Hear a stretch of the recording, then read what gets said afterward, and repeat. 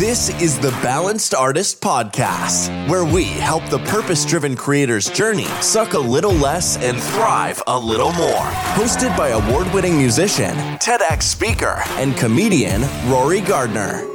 Who? We chat with experts who help level up your creative career by reframing your lifestyle as a balanced artist.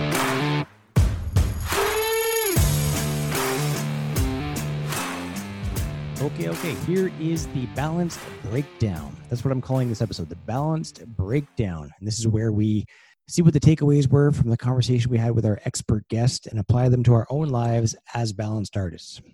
All right, in the last episode, we spoke with rock star Brian Vander Ark, who's lead singer and songwriter for the Verve Pipe. You remember that band? We were merely freshmen. Great tune, great hit back in the 90s. In his solo career, he's got 4 albums, one of which is recorded with Jeff Daniels. Remember him from Dumb and Dumber? Harry. I can't imagine Harry from Dumb and Dumber writing songs and singing. It's just weird. I realize he's an actor and he was only playing a character, but I still can't picture Jeff Daniels. Anyway, so he released an album with Jeff Daniels. This episode was really cool for me because I've been playing this guy's music for 20 years. Like Brian was huge in the 90s, and that Freshman was one of the first cover songs I ever learned, which was hilarious. The internet had just come out. I had downloaded the chords online, and I used to play that one all the time. So they released that album in the 90s. They did not repeat the same success. That one went number 1. They didn't repeat the same success with their second album. So we talked about how to reinvent yourself after a downturn in your career. He released his comeback album the week after 9/11, which is not an ideal time to release an album. But you can't predict these things, obviously. He has a public speaking career and keynote about how to cope with the ups and downs of your career. Not everything in your career is going to stay the same. Like I was having more success personally in the country music industry 15 years ago when less people were in the landscape. But now everyone's doing country, and I find it hard to write the new style of country that seems to be popping at radio right now. So instead of trying to compete, I leveraged the connections and skill I had developed and applied it to children's music. Got 2 kids of my own, so I figured, you know what? I can try to write better Sesame Street songs than what's out there right now. So I just used the same session players and engineers I used in Nashville that I created my country records for. And now I have one of the coolest sounding kids records out there because it's produced like an adult record, but for kids. A lot of country or a lot of kids musicians, they sing down to kids. I was trying to give them something cool. But anyway, we got sidetracked. Okay, Brian, he could have thrown in the towel after his first album flopped. But instead, he hit the ground running and started doing these house concerts. Like the phone wasn't ringing. And so he decided to hit the ground running and just create new opportunities. And he carved out a new path for himself. And I think he did that for I want to say 10 years. I forget what the exact number of years was. But he did these house concerts where you're basically building a business singing in people's homes. And it's done a few of these. They're fun. You really get to know your audience. See, when you're on a stage, you're literally several feet above your audience. And so there's kind of a barrier. But when you're in their house and they're 2 feet away, there's a connection that you're made. And it could be intimidating for some people. I actually like it because I come from the comedy world as well. And I like having that front row right there. I can really interact and correspond with them. But some singers, it's uncomfortable having people right in your face. And anyway, it's a great experience. I like doing them. And he built, it's how he survived for a decade of doing this. And while he was doing it, he was paying his bills. He was writing new albums and having a grand old time. I don't think he does it anymore. He's on to other things. He has a public speaking career as well. So he's got multiple streams of income coming in now. He's in his keynote, he talks about one-hit wonders. And if you had success then lost it, does that make you more of a failure than having never had the success to begin with? Personally, I don't think so. If you never had the success to begin with, it doesn't mean you're a failure. It just means you're doing what you love and you're winning. If you don't love it, then why are you doing it? Perhaps do something else that fuels your soul. We talked about playing in a band and why partnerships are so beneficial in creating good balance for success. And I can see this because in my band, everyone does something different. Like I've been in many bands where like outside of the music, everyone has their own skill sets. One guy might be great at making connections. One girl is good at generating revenue through sales, and one member may have greater business sense while one guy is more risk taking. It's just, I have a hard time collaborating personally because maybe I'm a control freak. I don't know. It seems like whenever I do collaborate, it always seems to work out better because you're leveraging other people's skill sets that you may not have in your tool belt. So I'm trying to collaborate more, and it's fun. You know, it's good to collaborate. Maybe I'm overthinking it. Anyways, he spent $1.2 million recording an album that ended up flopping. I've had albums that have flopped, but they didn't cost $1 million. That's for sure. On the contrary, there's albums out there that are made for next to nothing that become huge hits. Nirvana's first album, Bleach, was made for under $1,000. And the same with Sublime's first album. And those went on to sell millions, which tells us like your art doesn't necessarily need to be perfect to appeal to your demographic. Like a lot of times those are just excuses we make for ourselves. Like, oh, I don't have the money or the connections. And what if J.K. Rowling, the author, was like, you know what? I can't write because I don't have the correct pen. Are you kidding? Like I don't have the right pen. I can't write today. Harry Potter wouldn't exist and she wouldn't have created $1 billion franchise all because she didn't have the right writing utensil. Give me a break. Like what excuses are you making for yourself? Ask yourself, like, are these real excuses or just inside your head? I had a great time talking to Brian Vander Ark. And if you found this helpful or interesting, go check out the whole episode because it was a great conversation. I think we spoke for like 45 or an hour. And take a screenshot, tag me on Instagram at Rory Gardner Music. Check us out on Facebook, Balanced Artist, and go take the Balanced Artist quiz on our website. Now that we've broken down how this episode can be applied to your creative endeavors, let's wrap it up with a segment I like to call Wasting Time with my friend and drummer, Kevin. Kevin, what do you think of Brian Vander Ark? I remember the Verve Pipe. Every time I hear the Freshman, I think of when you and I started playing music together. I feel like that was one of the first cover songs that we learned. We rocked that one for years. We did. And then when you get into the bar scene, you can't really play mellow tunes anymore. So, well, and the kids keep getting younger and younger, and they didn't know the song anymore. So that's true. It is true. We're old. What's the deal with that? Because I mean, we play songs older than this. Yeah, some hit. Like AC/DC always hits. It doesn't matter how old the crowd is. Yeah, but that's just like a general rock song, whereas Freshman's more of like it was really hot in that era of pop rock, whatever they want to call it.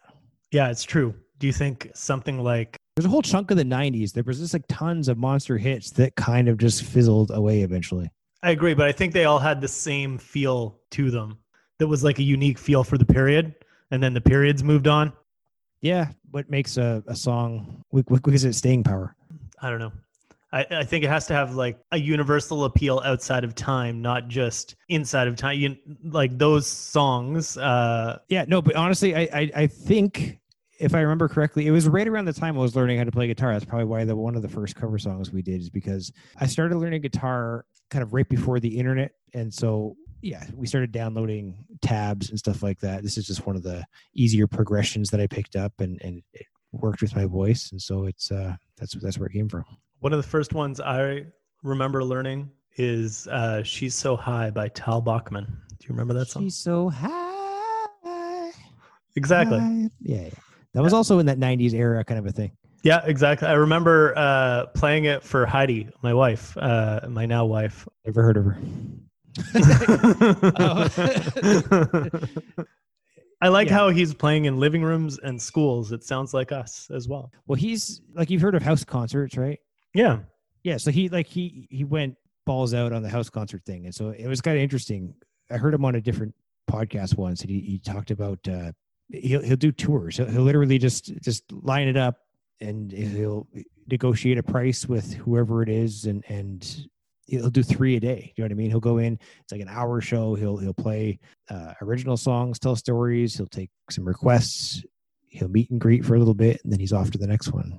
That seems nerve-wracking to me. Like the smaller the crowd, the more nerve-wracking a show to me. Like if I can make eye contact with everybody in the audience, that strikes fear in my heart. Like give me 10,000 people any day over 10 people. 10 people is the worst.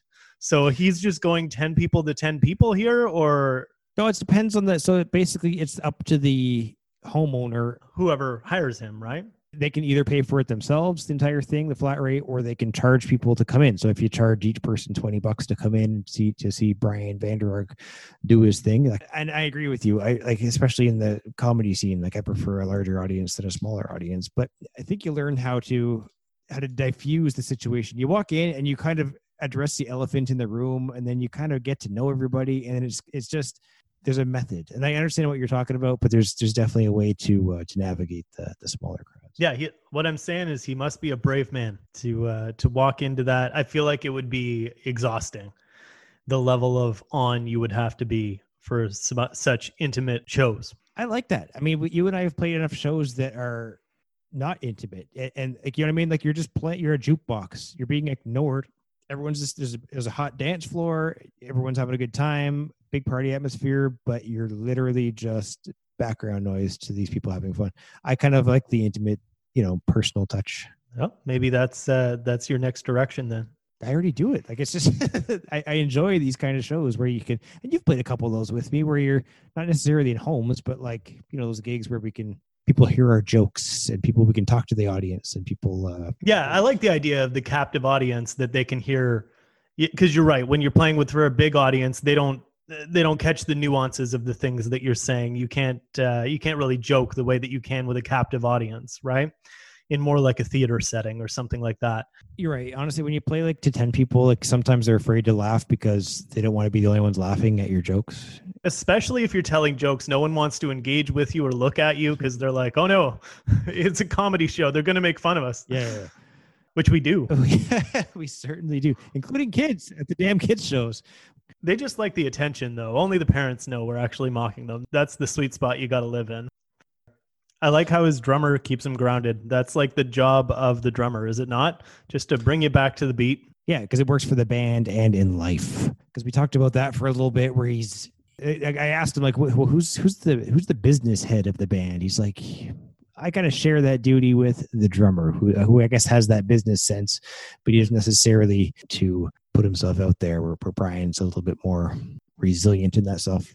1.2 million on an album, though. I know how many albums you have sitting in your basement right now. 1.2 million albums. 1.2 million albums at $1 each. Exactly. I own more of my own CDs than it cost me to record them. So yeah, he told me about that. I'm like, where the hell? Because I've recorded albums. I know how much things cost.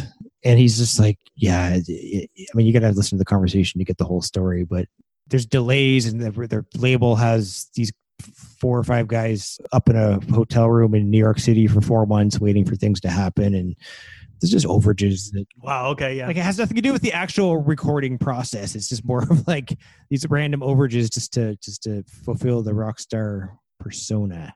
I don't have any of that. So I'm on a budget.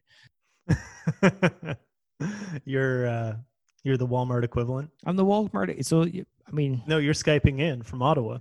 That's the thing I used to go to Nashville all the time just to record everything. And you'd be up there for 3 or 4 days tracking, and you're go in the next day to do your vocals and stuff like that. And so you don't need to, now your flight, you got your hotels, you got a rental car, you got all this sort of stuff. So, that's like equivalent to a song or two of actual recording budget. So yeah. I mean, now I just do it over Skype. I direct the guys over the computer. I'm like, that sounds a little off. Can we try that again? This and that. And then I just record the stuff at a local studio here, the vocals.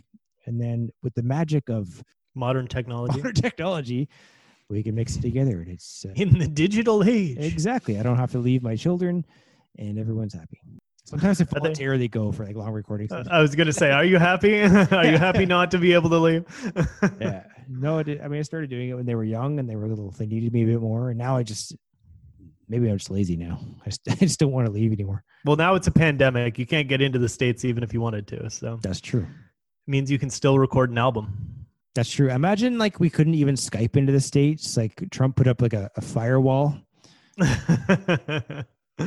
He's afraid, COVID might be transmitted through the Skype, through the Zooms. We don't know how it works. You never know. Yeah, exactly. I'm pretty sure I got the virus through email. I hear there's a lot of viruses that way. Nice. All right. Well, we hit a joke at least. That's all we've got for this episode of the podcast. We have new shows every week, so remember to hit subscribe and share this episode with anyone you think could benefit from becoming a balanced artist.